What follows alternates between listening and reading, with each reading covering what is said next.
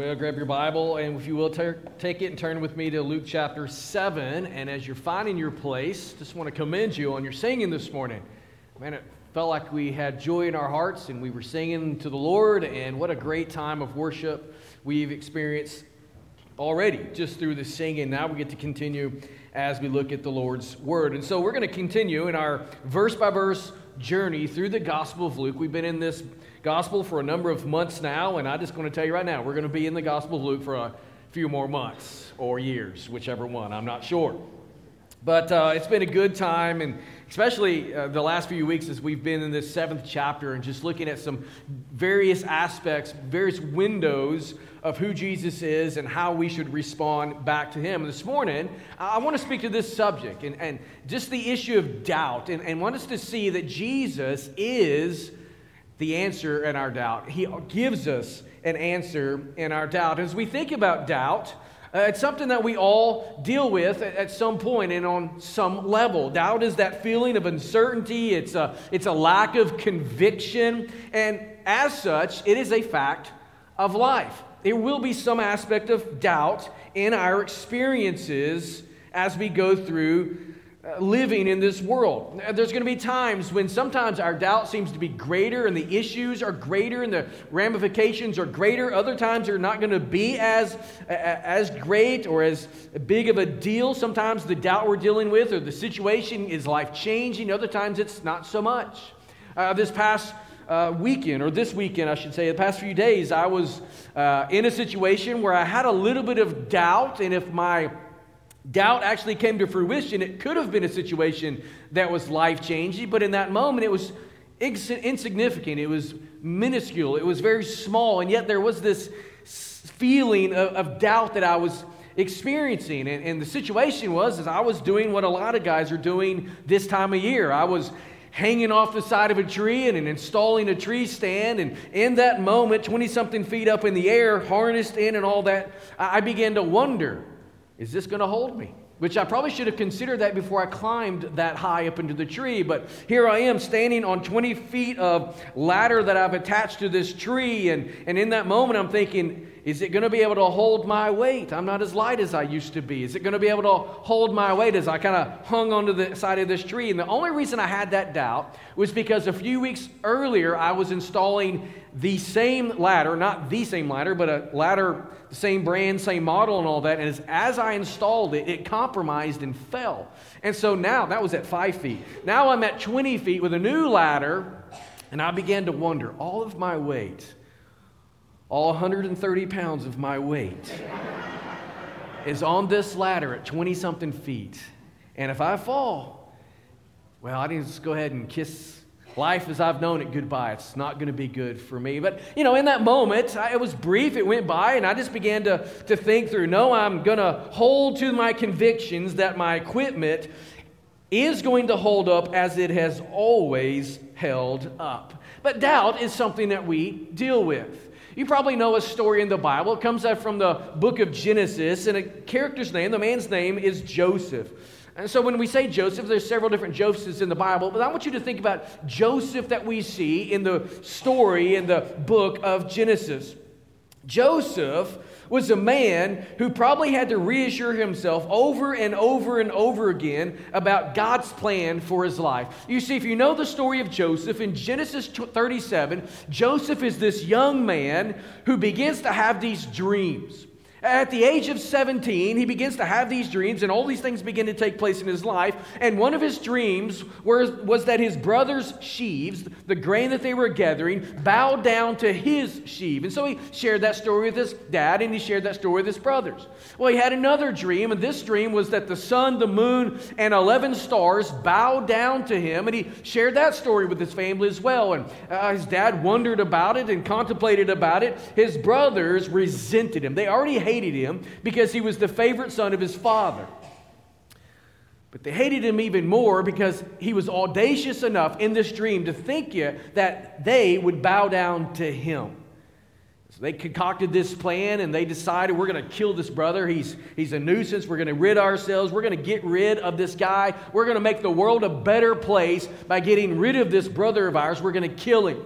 Reuben, one of the brothers, talked the brothers out of it, but when he wasn't there, they decided to sell him into slavery. And so Joseph found himself on his way to Egypt, where he was sold to the captain of the guard into Potiphar's house as a slave. Well, he began to serve there, and he went on with life, tried to make the best of the moment, and began to excel, and was given more and more responsibility in Potiphar's house. And then he was falsely accused by Potiphar's wife and wound up in an Egyptian prison. The Bible tells us that God was still with Joseph, and even there in that prison cell, even though he was being used by God and given more and more responsibilities, there came a day where two men who had been put in prison by the Pharaoh himself had dreams, and Joseph had an opportunity to interpret those dreams. One guy's dream was not so fair for him. He actually was killed, executed by the Pharaoh. The other man, the cupbearer, was restored to service in the Pharaoh's court. And Joseph told the guy, when you are restored to the Pharaoh, don't forget about me. But the Bible tells us 2 years went by, and the cupbearer never remembered Joseph. And so you got to imagine, here's Joseph, who had these dreams as a teenager, and ever since then, life has been anything but what he expected. Now he's interpreted these dreams. He's done some great stuff, and this man's been restored, and surely he would be remembered, and yet he is not remembered at all. And so night after night after night, Joseph, you got to believe, begins to doubt about God's calling on his life. Begins to doubt about God's goodness in his life. He's beginning to think about, did I understand God rightly? Did I understand him correctly? Did I have the right perspective of who God is and what God wants to do with my life? And so over and over and over again, I believe Joseph had his seasons and his bouts with doubts. Until one day, Pharaoh has a dream of his own. And he can't get this dream out of his mind. In fact, he has a couple different dreams. And so he's wondering about this. And the cupbearer hears about these dreams. And he says, Pharaoh, don't be alarmed. I know a guy who can interpret these dreams. And so they summon for Joseph. He comes from the prison. The Bible tells us he had to cut his hair and shave his beard and clean his clothes. You can imagine what he smelled like. So you don't approach the Pharaoh like that. So he cleans himself up, comes before the Pharaoh, interprets these dreams, and says what you're seeing here in these dreams is that God is telling you there's going to be 7 years of plenty, followed by 7 years of famine. And so Pharaoh, here's what you need to do to get ready for the famine. He counsels the Pharaoh. Well, the Pharaoh puts him in charge of all of that. He's second in command of all of Egypt. And so everything that he had been told in these dreams as a young man, finally, 15, 20 years later, are coming to fruition, and he's elevated to this high position. So much so that when the famine hit that whole area of the world, his family comes down to Egypt and is sustained in God's providence. Joseph battled his season of doubt. And God was his answer in the midst of all of that. And so that begs a question for us this morning as we're looking at this passage in Luke chapter 7, as we think about Joseph, we think about our own lives. Here's a question that we need to wrestle with. Is doubt wrong, or is it even sinful? Is it okay that we have seasons and moments in our lives where we're just not sure, or is any inclination of doubt or wondering a sinful, evil thing that's going to be judged by Almighty God? That's the question that we need to consider. I think it's a question that we're going to be forced to consider as we look at this passage this morning in Luke chapter 7. Now, obviously, just on the front end, let me say this. Obviously, you would not want to think, or we would not think, that doubting the ability of something like a man-made ladder, like I was on Friday, doubting the security of that, or the makeup of that, the manufacturing of that ladder is something that is sinful. We should probably question that sometimes. You ever been in a place where maybe in a room like this, or a person sits in a seat and that seat gives way? Church I served prior to coming here, we built a new campus, and so before we moved to this new campus, it was a regular thing when somebody would sit on a pew and that pew would break. I mean, if you looked under the pews in our old worship center, you would see all sorts of 2x4s underneath where people had sat and the seats had given out, so we would come back and support that so the next person wouldn't fall through. We had a little weight loss program in our church during those days. Just kidding. And so when we question things like that, there's no issue there. But what about when we question the things that God has led us to do? What are we to think about? How are we to feel when we question maybe the goodness of God or the grace of God or the fact that God is in control? Because many times in our life, when things become difficult and the things that we think should be happening don't happen, we find ourselves wondering, did I miss God? Is God the way I think He is, or the way I've read He is in the Bible? We begin to question and wonder about what's taking place. The stories that we experience and the stories that we read in Bible teach us that it's not so much about the doubt, but what we do with that doubt. That's what I want us to wrestle with this morning.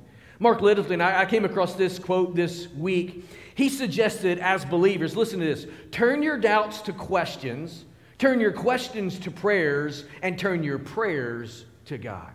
So if we're going to answer that question, what do we do with our doubt? He's given us a good answer. Turn your doubts into questions. Ask the Lord. Turn those into prayers and bring it before the Lord. And so we see a beautiful picture of just that in the story of John the Baptist, who sends two of his disciples to talk and to ask of Jesus, are you the Messiah, or should we look for another? Luke chapter 7, let's begin reading in verse 18.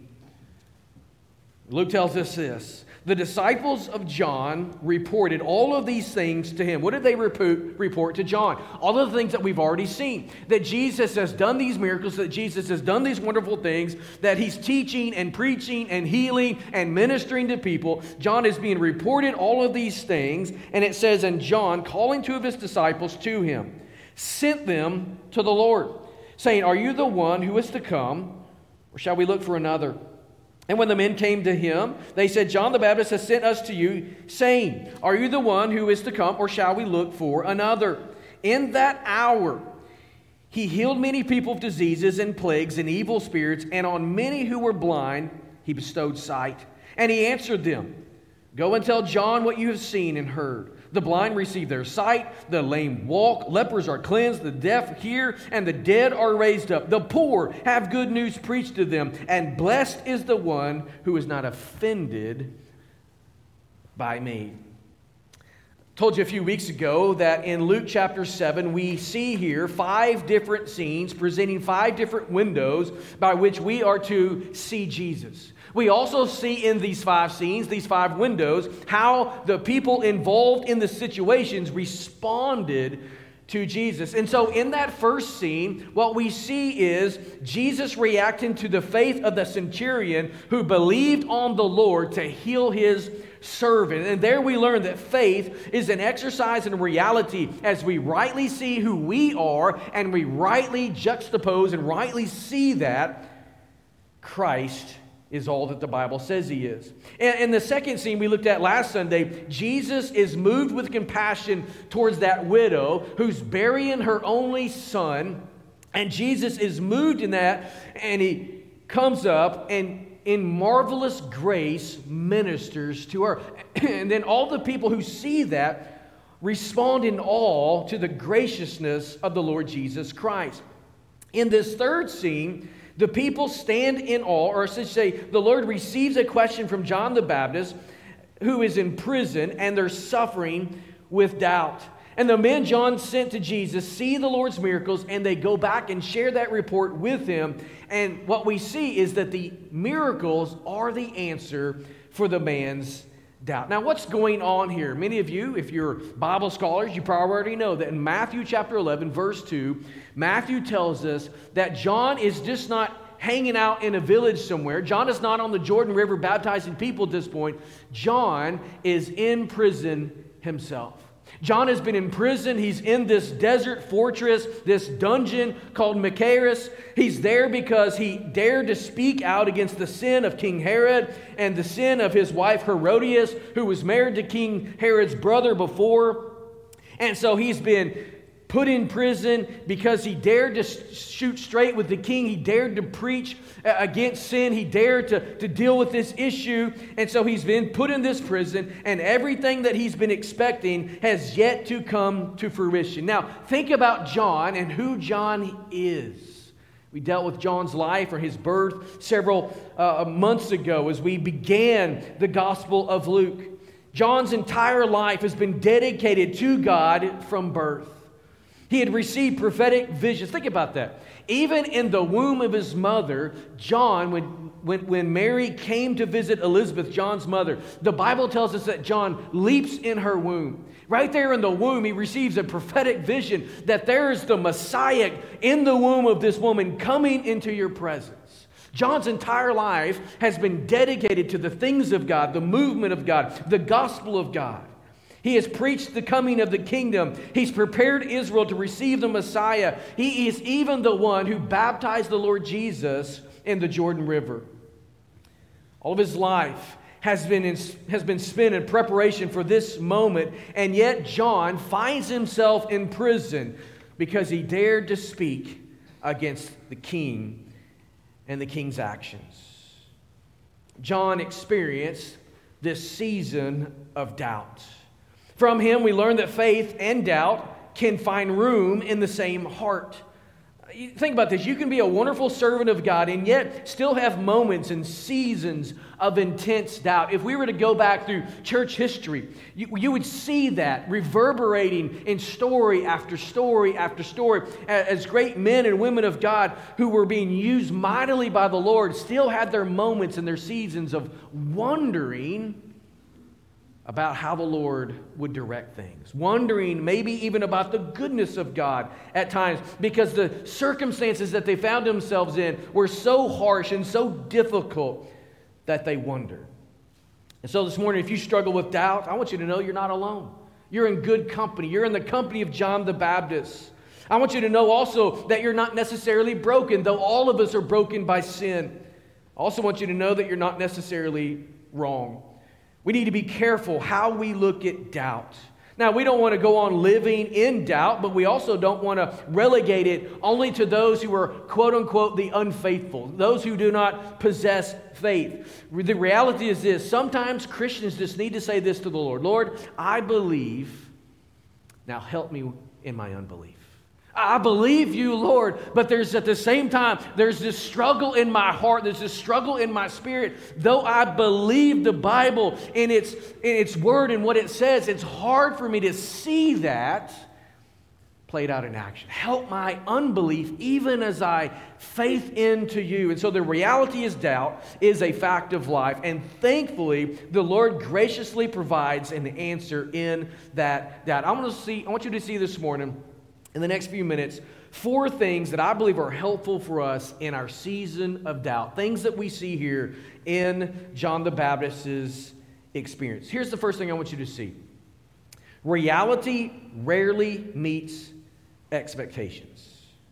Reality rarely meets expectations. Now, that's true in all facets of life.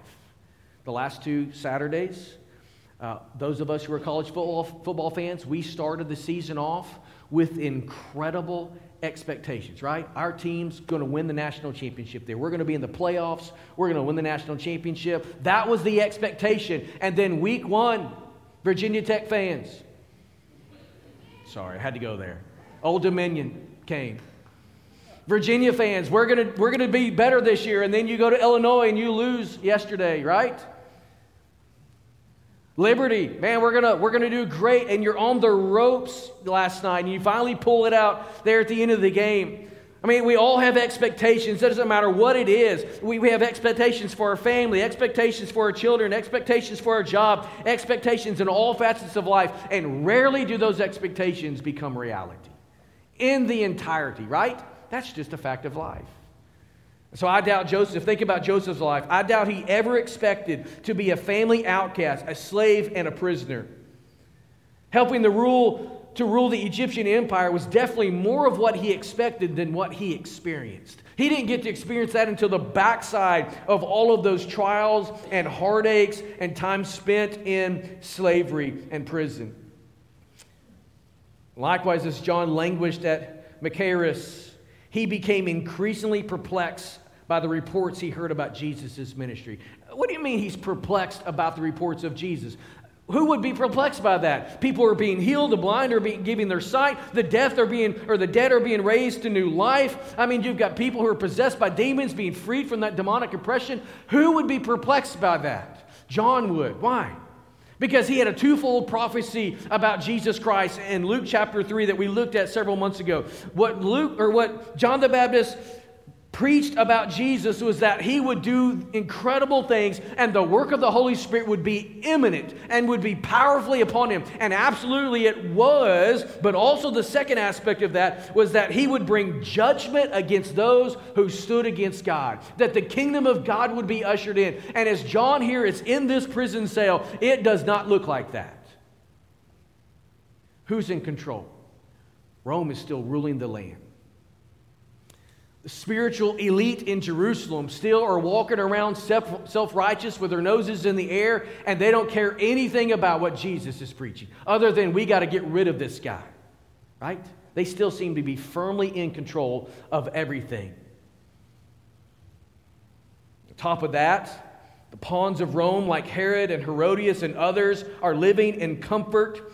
They are just living off the indulgences that they're getting from the people of Israel, God's people.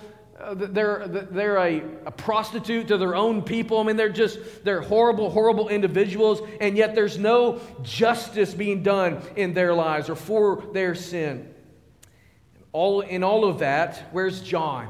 John, the faithful preacher. John, the man who's dedicated his life. John, the man who's walked cleanly and righteously before the Lord. And next Sunday, we'll get into what Jesus says about John and about how he's lived his life and about how he served God. Where is John in the midst of all this? He's rotting in a prison, soon to lose his head. Right? Mark 6 tells us that it wasn't long after this that Herodias asked for John's head, and they brought it to her on a silver platter. That's where John finds himself. That's the reality he is living in, and it did not meet his expectations. And so this morning, when your expectations do not match your reality, I want you to realize, I want you to understand and remember that you often will be tempted to doubt God's direction and doubt God's provision. This is where John is. Are you the Messiah? Or should we look for another? So we need to recognize this tendency and work to move from doubt to faith, and that leads us to a second helpful thing to consider in our season of doubt. Secondly, discipleship is no easy path. Discipleship is no easy path. God has never promised that life as a Christian would be easy in this fallen world. In fact, He promised the very opposite of that. Jesus said in John 15, verses 18 and 19, if the world hates you, hey, know that it has hated me before it hated you. If you were of the world would love you as its own. But because you are not of the world, but I chose you out of the world, therefore the world hates you. And so we should never even entertain the idea that because I serve the King of Kings, the master of all, as we saw in small group this morning, the Lord of hosts, the Lord Almighty, because we serve the King of Kings, that life in this world is going to be easy. It will never be easy until this life is over and the new heavens and the new earth are ushered in. You see, this past week, several Christians were arrested in a very unreached and thus dangerous part of the Middle East. 4 of those Christians arrested in this place that I don't know the location. 4 of those Christians arrested are new believers who are just about to be baptized. Now, I don't know the situation. I don't know the details of all of that, but it could be, it's very plausible that the fact that they were arrested was because they were about to baptize. You think about those young Christians. Did they sign up for that? More than likely. Because in that world, they believe there's no such thing as easy believism. They understand that when I come to Christ and I give my life to Christ, I literally could lose my life at any moment. They understand the cost of discipleship. We this morning need to understand and remember that discipleship is not an easy path to follow. And so for John, as a purveyor of truth, he understood the risk he took every time he preached. Think about it. You dare not speak against the evils of culture and the sins of the leaders without expecting some kind of backlash. So as John wasted away in Machaerus, he needed to be reminded that a commitment to following Jesus in this world does not come with the promise of an easy life. And likewise, we need to be reminded that living for Jesus and following His direction does not guarantee our easy path. It doesn't guarantee that we're going to have just rosy, easy, Main Street type living all of our days. There may be seasons of that, but there also may be very difficult struggles along the way.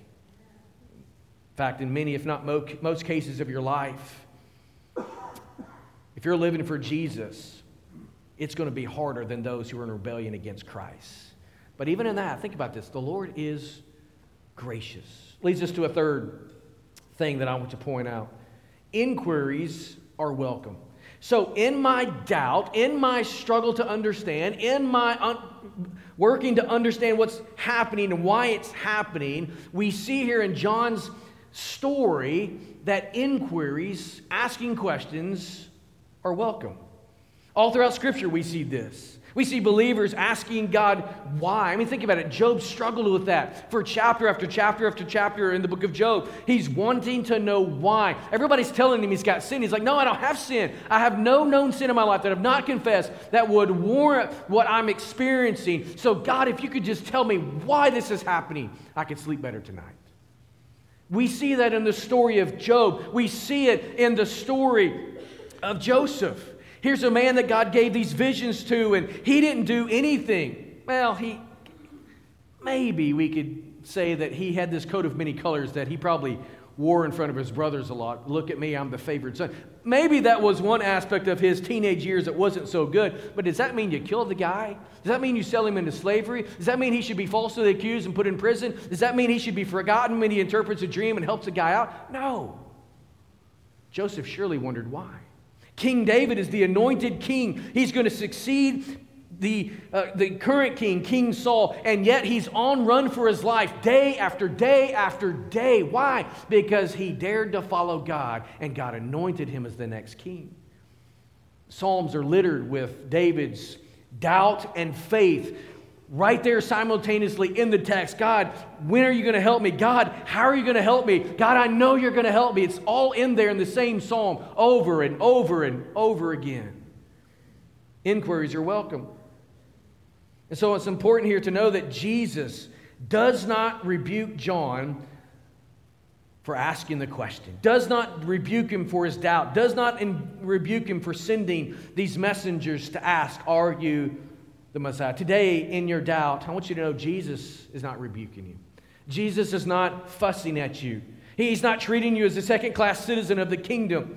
You see, as we said earlier, doubt and faith both often reside in the human heart. We can and we should bring our questions. We should bring our confusions to the Lord, the situations that we're struggling with, and we need to lay them there at the feet of the cross. Find our answer in Jesus Christ. Here's what we know about Jesus. He's big enough to handle our questions, and He's good enough and gracious enough to not resent us for asking them. Did you hear what I just said? I think sometimes as Christians, we are scared to ask the Lord a question because we think that's not faith. And yet David and Joseph and all of these people we read about in the Bible struggle with the very same thing that we struggle with. John the Baptist. He's like Jesus' cousin, right? He leaps in the womb, and he's having this moment wondering, is Jesus really the Messiah? Or have I just spent 30 years of my life pointing to the wrong guy? Jesus doesn't rebuke him. Fourth thing I want you to see this quickly this morning. Evidence is evidence.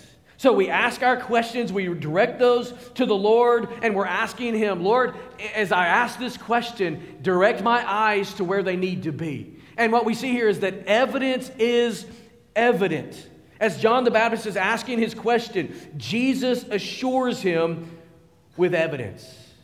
And He does it in a profound way. Now, we would think, as I'm reading through this, maybe this is the way I think, they ask the question, are you the Messiah, or should we look to another? I would expect Jesus to go on a theological treatise and say, this is the reason, and just kind of lay out all of these scriptural reasons why He's the Messiah. That's not what Jesus does.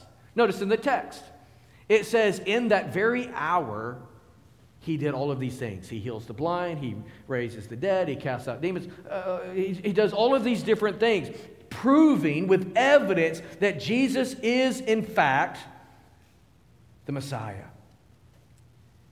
And so in doing this, Jesus produced a rite of healing. It led to unrestrained joy there in that area. Restored eyes were seen for the very first time, the blue Palestinian sky. And can you imagine, never having seen before, at least never having seen in a long time, the joy that erupts when you see the beauty of the sky. Faces of family members that they've not seen in years or ever. The healed and the loved ones are crying out in joy. Newly restored minds are engaging in noisy worship. And so these messengers sent from John are witnessing these miracles and the joy that they're generating. And they take that message back to John and they say, John, I know you're doubting in this moment, but we've seen the evidence. And it's evident. Everything that Jesus has said about himself, everything, John, that you've said about Jesus is true. How do we know that? The deaf can hear, the blind can see, the dead are raised, the demon-possessed are free. The kingdom is being preached, the poor are being helped. Jesus is real. Be encouraged. And so Jesus sends these disciples back with overwhelming empirical and scriptural evidence. Empirical in the sense that you see this stuff happening. Scriptural in the sense that everything that Jesus has done backs up everything that Scripture said would be done about the Messiah or by the Messiah. And so he goes back with this plethora of evidence on behalf of Jesus Christ to encourage this languishing, doubting prophet. Reminds us that the same can be true in our own situations. You see, when we're doubting, we need to open our eyes and we need to see the way God has worked. We need to see God stepping into our struggles. We need to open our eyes and open our Bibles and read the pages of Scripture and not just read them mundanely, but read them and say, this is exactly what's happening in my life, and see that God is a faithful and good and gracious God who works then just like He works now, and He works now just like He worked then. What does that mean for us? That means I can trust Him today. You see, I've been and you've been in those moments where John the Baptist is finding himself. God, are you really the one that's going to pull me out of this? God, are you really the one that's I'm on your path. You've led me down this, and it's not what I expect. It's not what I want. And so help me in this. I want to believe you. I want to trust you. I do believe you, but at the same time, I don't believe you because I'm just unsure in all of this. And so what do you do in that? First, you need to look at the Bible. And you see how God's worked in the past, so you know how you can trust Him today and tomorrow. And also you look back in your own life as a follower of Jesus, and you've probably been in similar situations. Maybe not to the extent that you find yourself in today, but you've seen yourself in that situation on a lesser scale in other times. And in that moment, if you could step back to those moments, you felt the same way.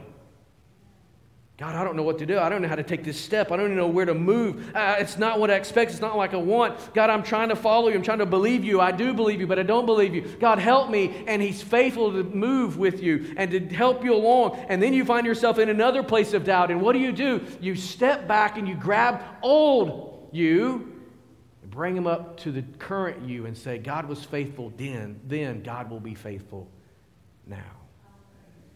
Jesus is the answer in your doubt. Jesus is the answer in your doubt. Look at verse 23. As we close this morning, Jesus says this, and blessed is the one who is not offended by me. The Lord here is offering encouragement to John, basically saying this. We put it in today's vernacular. John, you and others like you, you're going to be blessed if you do not fall away because of the disappointment and the way I choose to guide your life. John, you need to remember that I'm the Lord of heaven. John, you need to remember that I'm all wise. John, you need to remember that I'm all good. John, you need to remember that I've got your best at heart. And not just your best for today, but I'm looking way down the road, right? I'm not short-sighted like you, John. I know the end from the beginning and everything in the middle. And so, John, if you and everyone else who reads your story and experiences the same thing you experience, if you will look at me and believe me and trust me and walk with me, John, you will be blessed. But John, if you get offended because I don't do things the way you want them done or the ways you think they should be done, John, you're going to be disappointed. And John, you're not going to get to experience all that I have for you. You see, we're puzzled and we feel disappointment at times by what the Lord allows and sometimes even brings into our lives, right? Aren't you disappointed at times? The way your life trajectory works out? Sometimes people, because of their offense, will run off the rails of faith when tragedy hits them. They will absolutely turn their backs upon Jesus. They will absolutely walk away from the faith. Others will choose not to believe in a God who oversees a world that's filled with injustices and evil. And I can understand some of that. But at the same time, I also understand the greater portion of Scripture. Jesus says you'll always have the poor with us. And so the fact that we have poor today, the fact that we have evil in the world today, is not a mark against God, it's a mark against us. And God is working in the midst of all of that. The graciousness of God keeps Him from just wiping out all evil, which means, what do you have to do to wipe out all evil? Humanity. You ever read the story of Sodom and Gomorrah? When Lot went to that city, those two cities, and the immorality there, the sexual immorality that was there, and the fact that they had been rejecting God over and over and over again. And so finally, God in His wrath had exhausted His grace for them. And at that point, it's over. They were crispy critters. And so if God was to eliminate all evil in this world, He has to do one of two things. Annihilate humanity. I shouldn't say annihilate. Throw all of humanity into the lake of fire, because there's no such thing as annihilation. We have the divine side of God in us. We will exist in one of two places. He could do that, or He could just say, sin's no big deal. I'm going to cancel it all out. And that raises a whole other theological issue that we don't have time to go into. And I would make the argument that God's not good in doing that, which further is evil. And now our heads are spinning. It's all messed up. So if God in His grace is going to deal with humanity and His sin, how does He best do that? Through the person of the Lord Jesus Christ. And as we faith into Him and what He did on the cross, as Trevor said earlier, as we sang earlier about, God gives us everything we need in the midst of our doubt and depression and ultimately sin. This morning we can take courage in that. This morning we can be blessed in that, knowing that Jesus has stepped in. Three things I want to leave you with, and I want to make sure I say these. It's okay to experience moments of doubt. It's okay to ask questions. But in those moments, there's three things that I really believe would serve us well if we'll do these. And so they're not on your sheet, but if you want to jot these down, they're very simple. Number one, doubt your doubts. It's good to ask questions. It's fine to ask questions. But never raise your questions and your doubt to the level of this right here. Never raise your experience to the level of this right here.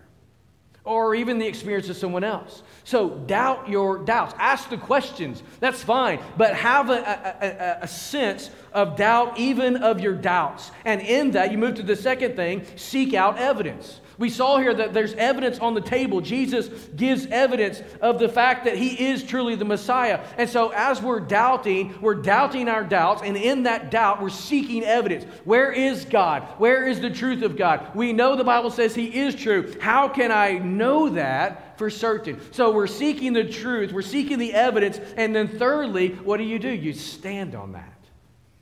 Sometimes that's all you have. So you just got to say, I don't know, I can't make sense of it, but this is what the Bible says. I'm going to stand right here. I think that's where John the Baptist was. He never wavered after this moment. From what the Gospels tell us about him, he never wavered. But in this season, he's wavering. Lord Jesus, are you the Messiah, or should we look for another? Jesus sends back with the messengers evidence that fact he is the Messiah. And so not too long later, he's standing there and he never wavers as he's led out to the guillotine and the head of John the Baptist is severed and brought into that wicked Herodias as a prize. So we need to doubt our doubts, seek evidence, and stand on that evidence.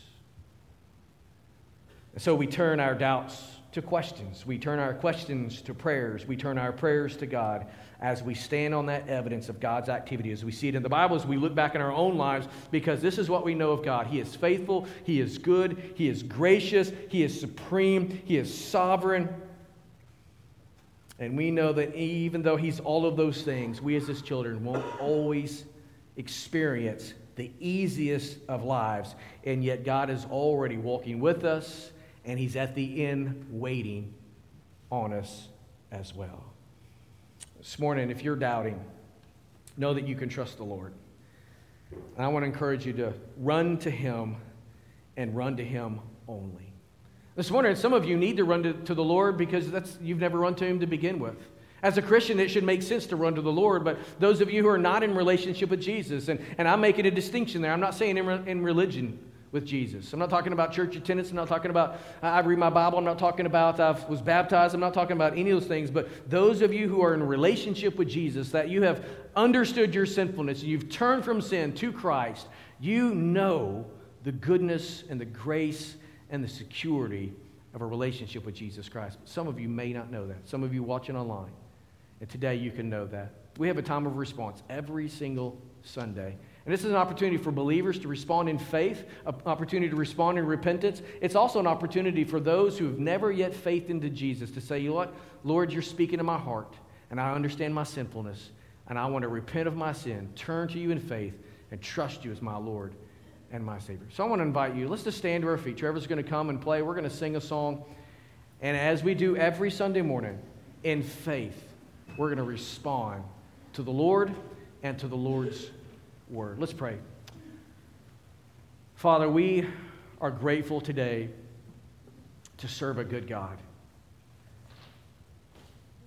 And Lord, in this world that is full of evil, there's times when we may wonder how good or for sure how strong you are. In fact, on today, the 21st anniversary of 9/11, many people, I'm sure, 21 years ago, were wondering, where was God? How could a good God allow this to happen? How could terrorism strike the homeland of our nation?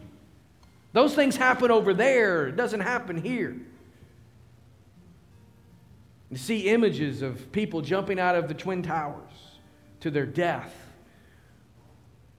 preferring to fall 100 stories rather than being vanquished in the hot flames.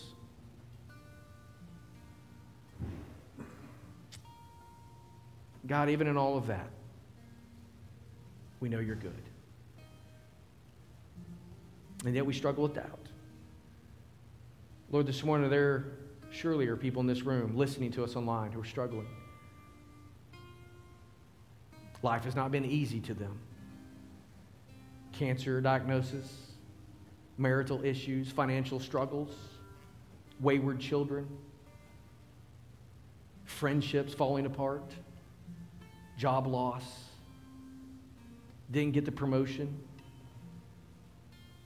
God, we could go on and on and on and just list the various things that we deal with often in our lives. And we wonder sometimes, where is God? The truth is, you're right there. Help us to remember that. We thank you that you are an ever-present help in times of trouble.